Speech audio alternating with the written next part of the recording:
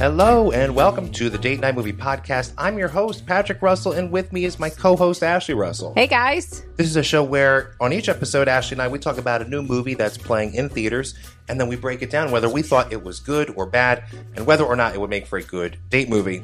And on this episode, we're going to be talking about the Scream requel, starring Neve Campbell, Courtney Cox, and David Arquette. But before we get to that, we have to tell folks about our own feature film called Tiny Dancers, which they can watch right now on Prime Video. This is a low-budget, feature-length comedy that we made on our own, totally independent.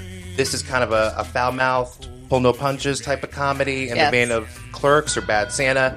It's called Tiny Dancers, and you can stream it right now on Amazon Prime. So this latest Scream is the fifth in the series, and the first not to be directed by Wes Craven, who passed away in 2015. Are you a fan of Scream? I think I was a fan of the original, and is light on this because I'm not a big slasher horror. You're not big into horror in general, but slasher especially. Yeah. It's really not your bag. Not my bag. But I will say the first Scream was good fun. It had a good twist to it. The characters were fun. Had a sense of humor. It had a sense of humor about and self-awareness themselves. to it. Yeah. Which made it fun. But I mean, that's really it. I mean, it is a classic. Do you remember how old you were when you saw it? What year did it come out? It came out in 96. I didn't see it until it was on video, I think that following year. I think in kind of prepping up for Scream 2, because Scream 2 came out exactly 1 year after. And I definitely saw Scream 2 in theaters and had a lot of fun watching that. When I rewatch that now, it does not hold up. Yeah, I don't remember seeing it in theaters. I think I probably saw it on TV. Yeah.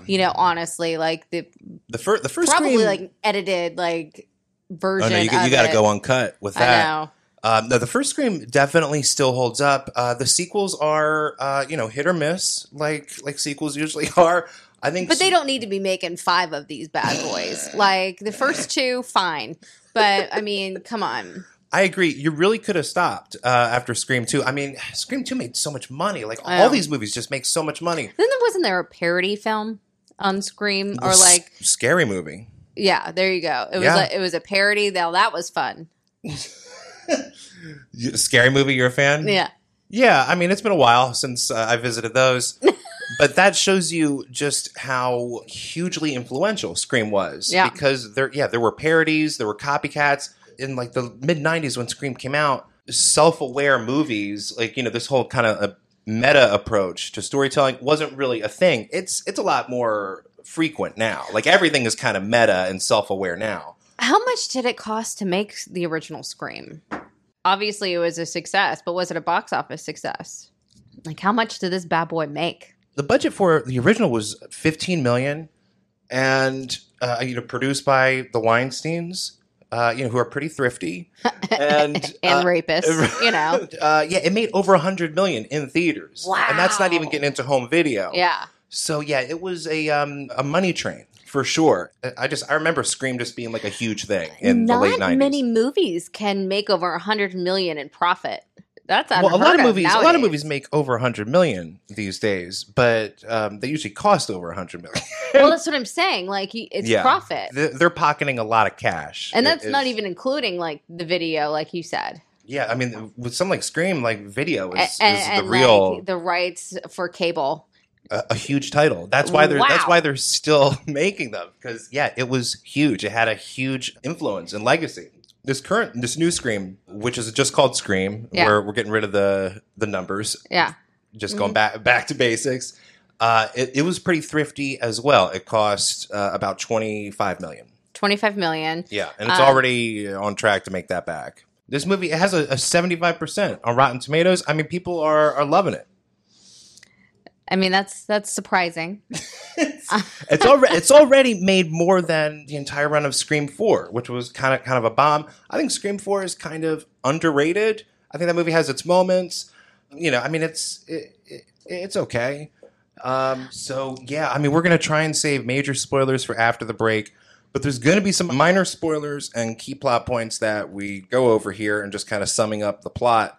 So if you don't want anything spoiled, come back after you've seen the film. But this movie kicks off much like the first movie, where we have a young girl. Here she's played by Jenna Ortega, who's home alone.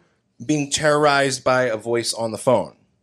The difference now is, we're 5 movies in, and the events of the first Scream have inspired a series of films within the universe of these movies called Stab. And Stab has its own set of sequels. And so the killer on the phone, instead of quizzing the young girl about old classic horror movies, like in the first one, here he's quizzing her about previous Stab movies, which is kind of just an excuse to catch the audience up on the series. It's kind of how that serves. It's kind of... It actually is brilliant. It's clever. There's a lot of clever concepts and screenwriting going on here. Movie's very clever. Yeah. So, and this is where the girl says she's into elevated horror, like Hereditary and Babadook and the Jordan Peele movies. And this pisses the killer off. I think. Big time. This is what triggers the killer. Yeah. Big time. And I'm frustrated with this movie, and we'll get into my frustration in the spoilers, because just the motivation for the killers just... Well, usually in these movies, it's usually like obsessed horror fans who just like snap and go on killing sprees. It's usually obsessed horror fans. And this scene, it ends with Ghostface kind of breaking in, attacking her. He breaks this girl's leg, and he's like stabs her repeatedly in the back. It's all pretty brutal. But she survives. Yeah, we assume she's dead, but it turns out she's alive. She's in the hospital. And this inspires her estranged sister, Sam, who's played by Melissa Barrera, to come back to Woodsboro to take care of her. And this is where we meet a bunch of dipshit kids. There was really no standout besides the 2 lead girls. The 2 lead girls, I think, were good. But everybody else that surrounded them were not good. We're not taking shots at the actors. I mean, these are all clearly talented actors, but the way their characters are written and portrayed, they're all just they can't die fast enough. I mean, whiny.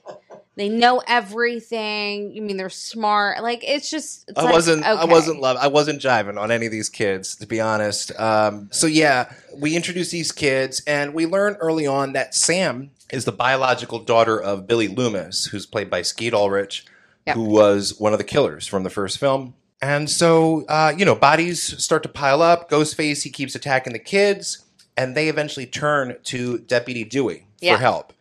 And Deputy Dewey, of course, is played by David Arquette, whose character has fallen on some hard times. His character is actually the best in this movie. Yeah. Some really interesting plot twists. His character has a complete arc in this film. It feels like his character has progressed, even though downward. His character has progressed from the previous films, whereas we don't really get that with Sidney and Gail, who we'll get to in a minute. But just talking about David Arquette, he really is the MVP here. Yeah. And I gotta say, for a long time I've had a bias against David Arquette. Because, just growing up in the 90s, my image of him is as this screaming madman on the ATT Call Collect commercials. You're probably wondering how I got this bod. 100 collect calls a day with 1-800-CALL-ATT. It's always the same low rate, so I can do it all day and all night. Come spot me!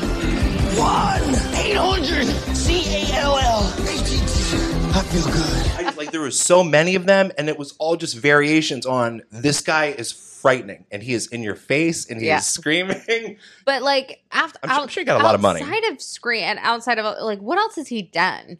He's had some gaps. I mean, it looks like he's done some TV. That's what makes his performance here so surprising, because you just don't expect it from David Arquette, and he's just such a more mellow presence here than he was in the 90s. Now, and so he's really good. It's interesting. I'm kind of curious, and I kind of would love to know how Courtney Cox and David Arquette were working together on this film, behind the scenes. I would just be interested to be a fly on the wall during the filmmaking process. Obviously, they've remained friends through everything they've been through. There's some uncomfortable stuff here, because we see him he's an alcoholic. He's living in a trailer, and he starts his morning by just watching her show. Yeah. And that's the happiest part of his day, just watching her on TV. In the movie, it's kind of like they were together and then they split up. Right. And him pining over her after all these years. He's really pining for her. And it's a little uncomfortable. I know, yeah. But again, he is really good here. And so Dewey, he contacts Sidney Prescott and Gale Weathers, or does he just contact Sidney? He contacts Sidney, calls her. And then she contacts Gale? No. He sends Gale a text message. With like a smiley face or something? Yeah. Okay, I remember that. He was afraid to like call her. Yeah. And so... That was a pretty good moment. That was pretty good. Kind of funny. But yeah, we meet back up with Sidney Prescott, who has kids and is married. But we don't see any of that. No, we don't see any of that. We see her like jogging with a stroller. This is clearly a situation of like, you have me for 3 days. Make use of what? Get what you can, all right? But yeah, she is barely in this. Like seeing this like little snippet of her personal life, like who's she married to? Like I would be more interested in a continuation of Sidney Prescott's story versus hanging with these dipshit know-it-all kids. I mean, word. I mean, that's just me. But yeah, she's barely in this. And also, Courtney Cox is barely in this. They come in for the finale. That really is. It's kind of like the big show. And what are they even... I mean, they're there to be on the poster. I mean, let's be honest. What are they even doing in the finale? They're pretty much just there. I mean, they want to finish Ghostface off once and for all. And yeah, I mean, we got to mention the scene where these awesome kids sit around and discuss the whole concept of a requel, which is, like a reboot sequel where you're kind of telling the same story as before, but with new actors, and you're bringing in the legacy actors, and they're doing this whole little monologue in front of David Arquette. Yeah. And the whole thing is very self-aware, and there's some funny stuff here, but it goes on for like 10 minutes. I mean, it's all like a monologue delivered by this character, Mindy. It really is, and there's some funny lines there. This it's very self-aware. Is very pretentious. Well, I mean, welcome to film Twitter. I mean, seriously. It's kind of just like calling out all of the movie's creative shortcomings. Yeah. Like, we're going to call it out so you guys don't have to call it out. We're aware of how creatively bankrupt. We're going to make fun of ourselves and, like, be the first one to laugh at ourselves versus, you don't need to do it. We're doing it ourselves. Yeah. That's how clever we are. A little of this goes a long way. Yeah. And we get, like, heaping spoonfuls of it. It's not just one section, right? Like, it is multiple times the characters are telling you... It's like pages of dialogue. Why horror films are so great, and you should like that. You know what I'm saying? Like it pays. In the first film, if you rewatch it, it's like that meta element is there. Yeah. In the sense that these are characters who have seen a horror movie before. Yeah. And so they're aware of the conventions of a horror movie. It's really like one character, the Jamie Kennedy character, who's like the self-aware movie nerd who's kind of calling out things as they're happening. Here, it's every character. Every character is calling out the movie's conventions as they're happening. We got to mention, in this film, we learned that the Stab series, it's gone on to 8 films, and the 8th film has, like, polarized fans. Yeah. After the quote-unquote Knives Out guy took over. Do you remember this line? Yeah. And that's a reference, of course, to Rian Johnson and The Last Jedi. I mean, really, this movie's target is toxic fandom and just the way people can feel kind of overprotective about their favorite series and lash out at creatives who take things in a direction that they don't want. My thoughts are like, I think that's an inspired target, toxic fandom. Yes. It's not a plausible motivation to go on a killing spree. I mean, I guess I just don't relate. Because I don't, there's not like a movie that I'm just absolutely like fangirling over. It'd be like if someone was so triggered by The Last Jedi, they killed everyone in their neighborhood. Yeah, I mean, there's not, just wouldn't happen. There's not. I mean, I love movies. Don't get me wrong, but there is not a movie that I would die for. You know what I mean? Like it's a movie. Exactly. It's entertainment. It's not life. That is kind of the motivation for this new slate of killing is it's a fan or fans who got so triggered by the latest Stab that they want to recreate it by creating like a new murder spree to base a new film off of. Exactly. It's, I mean, meta. Yeah. Clever, but not plausible. Yeah. Let's take a quick break. When we come back, we'll get into spoilers for Scream. All right, we're back, and we're going to get into some spoilers for Scream. So, you know, pretty much every major character, with the exception of Sydney and Gail and the two lead sisters, Yeah. bites it. I mean, pretty much. Yeah. It leads to a bloodbath, Yeah. pretty much identical to the first. Well, no, one of the twin girl know-it-all survives. Mindy? Yeah. She survives. Okay. She survives in the end. We got to keep her around for Scream 6. I mean, There's a scene here at the end where we're recreating the scene from the original Scream/Stab, where Jamie Kennedy, his character, is watching a movie. He's kind of drunk, and Ghostface is coming up behind him. yeah. And Mindy is watching that scene on the couch while Ghostface is coming up behind her. Yeah. I I mean, are we having fun? Are you loving how clever it is? So the best death scene, in my view, is Dewey. I mean, again, the MVP. His death scene is amazing. It was really good. I really enjoyed Watching him die. Yeah.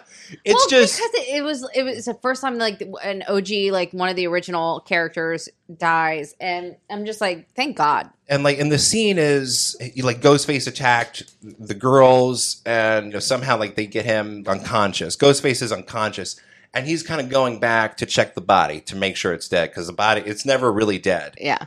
And so it's when he goes back to check on the body, Ghostface gets the one up on him, and I mean, he gets like disemboweled. And like loses like a bucket of blood on the floor. Whew. And it's satisfying because throughout this series we see Dewey gets brutally stabbed. I mean, that's why he's limping in this film, because he's been stabbed so many times. And so many times it's like, oh wow, I guess Dewey's dead, and then he comes back. Like in the last scene, just kind of limping, kind of bloody. He's alive. Here, there's no doubt. Yeah. He's going in a body bag. Like, he did. he's like a knife in the front and the knife in the back, and like And hoisting him up. Oh yeah. It's quite good. It's a good death. This movie it gets the deaths right. So like one killer is physically not possible. Yeah, like because one of the killers is like a small girl. She's like 110, $110. I guess we should just say like the killer is the boyfriend, Sam's boyfriend Richie, played by duh. Yeah, I mean, come on. I think you called it like in their first scene, like it's probably this boyfriend, and he kind of sticks out because he's really the only kid who's not like a know-it-all dipshit asshole. Yeah. Because he's kind of cheery and helpful and just wants to make himself useful. So it's like, okay. And he's a fucking maniac. He plays dumb, like he doesn't know. He plays like, shucks. Yeah, all the kids are super self-aware. And he's like, I've never seen Stab. What's this all about? So he's a red flag all the way through the movie. And the movie keeps setting him up as a red herring and then, you know, kind of faking you out.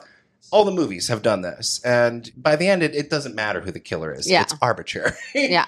And then one of her sister's friends, Amber. Yep. I mean, she's surly. You know, that girl. Yeah. I mean, she's surly. And you first get introduced to her in the hospital room. And she's acting protective of her friend to her big sister. I don't even remember any of her scenes prior to her reveal, to be honest. I mean, seriously, like she is not memorable. In the first film, those two killers, they were major characters all throughout the film. Matthew Lillard and, Billy Porter, Skeet Ulrich.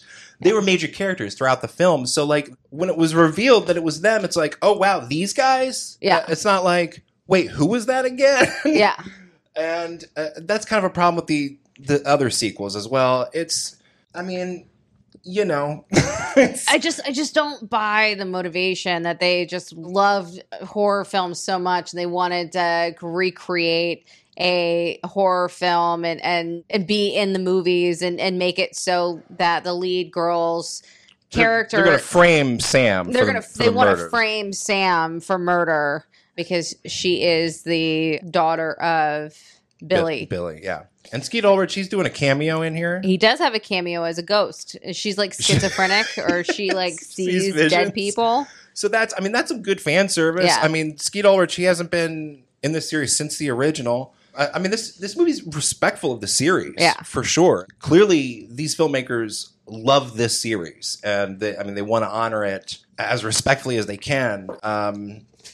Well, I was going to say, you see Sam, the lead girl, she's kind of gone off her rocker. Like, she's a little mentally unstable, and she's seeing her dead dad and like in visions and all of that. Like, you want to do it, you want to kill somebody, and then she actually does, and it's really gratifying. Her boyfriend, like, she stabs the shit out of her boyfriend. Like, stabs and shoots him, doesn't she? Oh, yeah. Yeah, again, the murders are really brutal. This is probably the most brutal film of the series. And, like, not by, like, a huge stretch. All the movies are pretty violent. But this one just has, like, an extra... It just goes, like, that extra inch further. And I should have mentioned up front, this movie, it was directed by Matt Bettinelli-Olpin and Tyler Gillette, whose previous film, Ready or Not, we talked about on this show. And I think we were both fans of that. Yeah, that was a good movie. And so, yeah, that movie kind of toggled... but also between comedy and terror, similar to a Scream film. So that makes them an inspired choice to kind of take this over. I honestly, I prefer Ready or Not to this because, I mean, that it's an original thing. It's shorter. It's tighter. Yeah, I mean, it's just, I'm tired of these remakes. I'm tired of requels. Clearly, all the characters in this film are tired of it as well. Like, when they go on this whole, like, fucking diatribe, it's like, yeah, you're kind of making me feel bad for buying a ticket to this. Yeah, this is creatively bankrupt. Thank you. And the back of my mind, I'm like, why are people still living in this little town, Woodsboro? Oh, of Woodsboro. Like, why? I don't understand. I mean, any of the original most of the originals have left, right? Like, Gail and Sydney, they have split. It's just Dewey, who's like a broken man. Living in a trailer park. He hasn't been able to get out.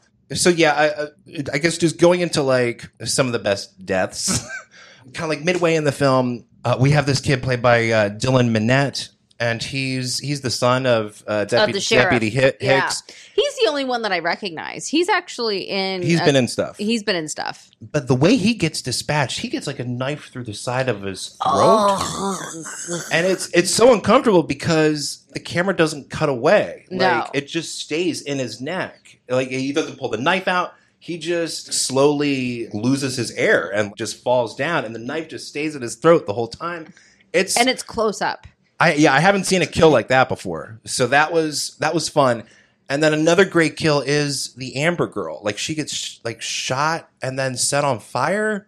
Oh yeah. She falls onto a stove. But she's still alive after that, right? And then they finally shoot her. She comes back. And then she gets shot again. And then she gets shot in the head. But I guess just like her getting shot onto a lit stove. That was fun. And then instantly just bursting into flames. That was satisfying. Yeah, that was a good time. Yeah, so yeah, good kills here. But yeah, I gotta say, my overall feeling is I think I was more or less with it. The opening scene was pretty strong. The directors were good at generating tension. The kills were really strong. I liked David Arquette's performance. The kids sucked, but whatever. But really, once we get to the climax, and we are in the exact same house. It's the exact same climax as the original film. We're doing a shot-for-shot remake of the first film. Yeah. When we get to this climax, and for me, when we get to that climax, and we're just recreating the events from the first film, this movie, it hits a creative dead end, and we're just kind of stacking meta references on top of each other, and we're working twice as hard to get the same effect as the first film, and the first film just did it effortlessly. Yeah. The novelty of the first film is part of its appeal. Like I was saying earlier, meta wasn't a big thing in the 90s. Now it's any Ryan Reynolds movie you watch. We watch The Matrix, watch Space Jam. Everything is meta, everything's self-aware. So it doesn't have the same novelty aspect. The climax is really where I just kind of threw my hands up. And that's why when I was walking out, I'm like, I don't know if I enjoyed this or not. Because certain scenes, like Dewey's death, I'm loving it. Yeah. When these dipshit kids are just talking to each other and not getting butchered, I'm checking my watch. Yeah, we can cut that. I'm having... So yeah, what grade would you give this? I'd probably give it a C. Yeah, I'm in the same boat. Because there was parts that I liked and parts that I didn't like. My whole thing is just the character's motivation. I was like, why would they do this? Why would they murder all the people that they were friends with? Toxic fans, yo. I don't Twitter. Get it. Just from a movie perspective, I guess that's okay. I mean, whatever. Movie magic, Whatever. It's the motivations are always kind of thin. Made more sense in the first film. Yeah, because the motivations were more personal in the first film. Matthew Lillard is such a great psychopath. Well, he's so over the top. Exactly. So he's a lot in that first film. He is a lot, but he's it might be a little too much. But so they're all better than these kids. But so is Billy. Like they both were like really great characters. Memorable. Even Jamie Kennedy. Yeah. I mean, that's his best performance, I would say. Like I said earlier, like I wish this movie focused really explicitly on Sidney Prescott's character, like catching up with her 11 years after the last film. Clearly a lot has changed. Yeah. She has, a lot at stake. I mean, with a marriage and kids. The stakes would have just felt higher if Neve Campbell actually had like a lead role in this. Would you consider this a good date movie? I mean, what the hell else are people going to watch? What, are you going to watch Spider-Man again? I don't know. If you go to the movies right now, the choices are pretty thin. So I think horror, always makes for a good date movie. If you and your date are down with horror, yeah. But like you're not really like a slasher fan. I'm not. And this movie didn't turn you around. It did not. So it's not a great date movie. No, not for you and I. But it's not the best. It's not the worst. It's in you know what it is. Yeah. It's Scream. This is why I'm disappointed. Or I feel disappointed because I love horror. I like slashers. I'm not super picky when it comes to slashers. And I loved these directors' previous film. Yeah. I love the first Scream. So I feel like I was primed to really enjoy this. And it just didn't come off for me. As far as like continuing this series without Wes Craven, this is probably a best case scenario. I mean, it could be worse. So it could have been worse. So there's that. And that's Scream, directed by Matt Bettinelli-Olpin and Tyler Gillette. You can find more episodes at anchor.fm/movie date night, as well as on Spotify and Apple Podcasts, where you can rate and review. Don't forget to check out our feature film, Tiny Dancers, which is streaming right now on Prime Video. We're on Twitter at DNMoviePodcast, and you can also email us at datenightmoviepodcast@gmail.com. And until next time, I'm Patrick. I'm Ashley. Thanks for listening. See ya. As it ships and cracks, where secrets lie in the border fires and the humming wires. Yeah, man, you know you're never coming back. Past the square, past the bridge, past the mills, past the stacks. On a gathering storm comes a tall, handsome man in a dusty black coat with a red right hand.